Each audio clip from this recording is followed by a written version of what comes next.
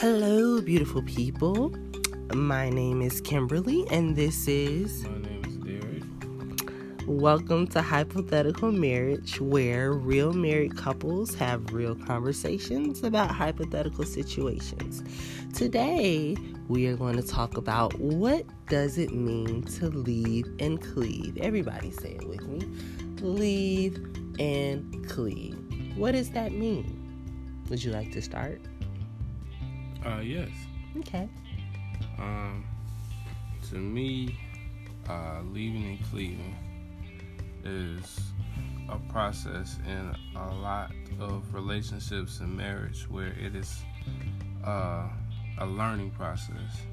You have to learn to leave what you're used to and cleave to something that's unfamiliar, what you're not used to, something new.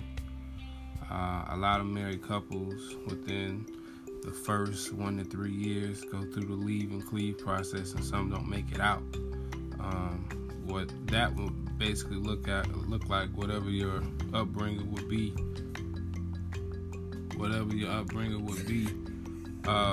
You would have to basically leave your comfort zone and start a life with a new person in God. For a lot of people, they don't make it out. That's good. But for me, plain and simple, leave and cleave means to leave your mama and them behind and start your new life with your new spouse. So leave and cleave means simply to just let go, in my opinion. If you have a friend or parents or family that's trying to hold you back, sometimes you have to leave that behind. You have to leave those ideas behind. You have to leave that tradition behind. You have to leave all of that behind so that you can live your best life with your new best husband and do your best work in your marriage, in your hypothetical marriage, right? And so leave and cleave means to simply just let go. Everybody say it with me. Let go. Did you say let go, dear? Let go. Let go. So how have you left and cleaved to me? You mean like me personally? Yeah, in our marriage. Well, I was partly raised from my grandparents' standpoint and point of view. I was raised from my mom and dad, and so I had to get out of those traditions, and I had to leave my parents' way of thinking behind. And though it was hard, it was something necessary, because without it, I wouldn't have been able to give 100% to my new marriage, and so it wouldn't have been fair to my spouse if I was always holding on to old traditions. And so I had to leave the way they taught me completely behind and learn something new. When you say traditions, give us some examples. So what type of traditions did you have to leave behind? What they taught me with religion, not questioning God and not basically finding your own niche as far as your religion goes. For a lot of Christians, whatever their parents or their grandparents' beliefs were, they just kind of adopted without doing like the proper research for themselves to figure out what works for them. And as far as the tradition part, as far as the holidays, basically having that expectancy to be there every holiday when you were basically a child or a kid or adolescent, you didn't really have a say-so. You just go wherever they tell you to go. So I had to kind of cut that part out in order to be present in my marriage. Okay, those are some good examples. And I can say as his wife that was not an overnight process, and we are still going through it today between mama issues and other things and beliefs and just trying to find out who we are as a couple. It ain't easy, but hypothetically, it can be done if you put in the work. So you want to ask me the same question? Yeah, how were you able to leave and cleave to your marriage? Well, it's something that I'm still figuring out every single day. So my biggest thing that I needed to leave behind was my mama, my dad, my brother, friends.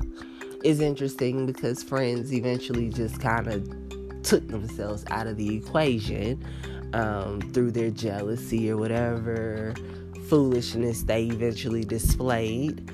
But I think the biggest part was just not relying on what I knew to be my support system and allowing you to be that support for me. So it's so easy when you have a problem to go cry to mom or dad or, your BFF that was there before you, but you don't think about how that could affect your spouse. And so I had to put things into perspective and change some of those relationships and prioritize my spouse. And it's still something that I'm working towards doing today, but it can be done. It is possible. It is a work in progress. It has been 5 years for us. And so this was not an overnight thing. But I would say that we're just now finding our niche. Wouldn't you say so? Absolutely. And what does that look like? What does our niche look like? With the new traditions that we have and the way of life that we built for ourselves, instead of gift exchanges, we go on small trips and spend quality time as a family, and it builds certain relationships that I've never had with my immediate family.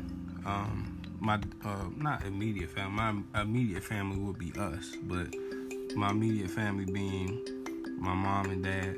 And so being that we've created our own tradition and we travel and spend time together, that's something that, we created in our own marriage. Facts. What that looks like for me is just having fun, laughing, no drama.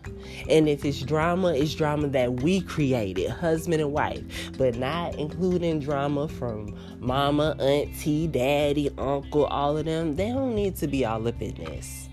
So that's a huge part of the leaving and cleaving process, is just making sure you have those clear boundaries and that people know what they can and cannot get away with. That's what I would say. Anything else you want to add? Not for this particular topic, no. I think that's pretty much it. Well, this is a short episode, but we did do this late at night, and it's our bedtime since we're being real conversations with a real married couple in hypothetical situations for some of you looking to get married.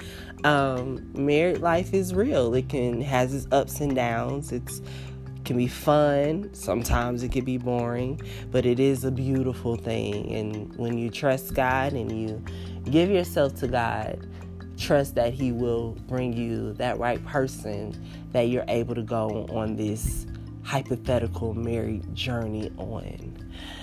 On that note, we are going to head out. Until next time, good evening, and good night.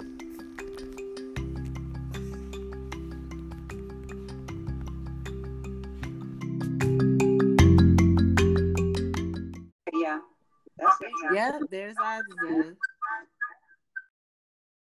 Yeah, that's it. Yeah, there's Isaac. Yeah, that's it. Yeah, there's Isaac.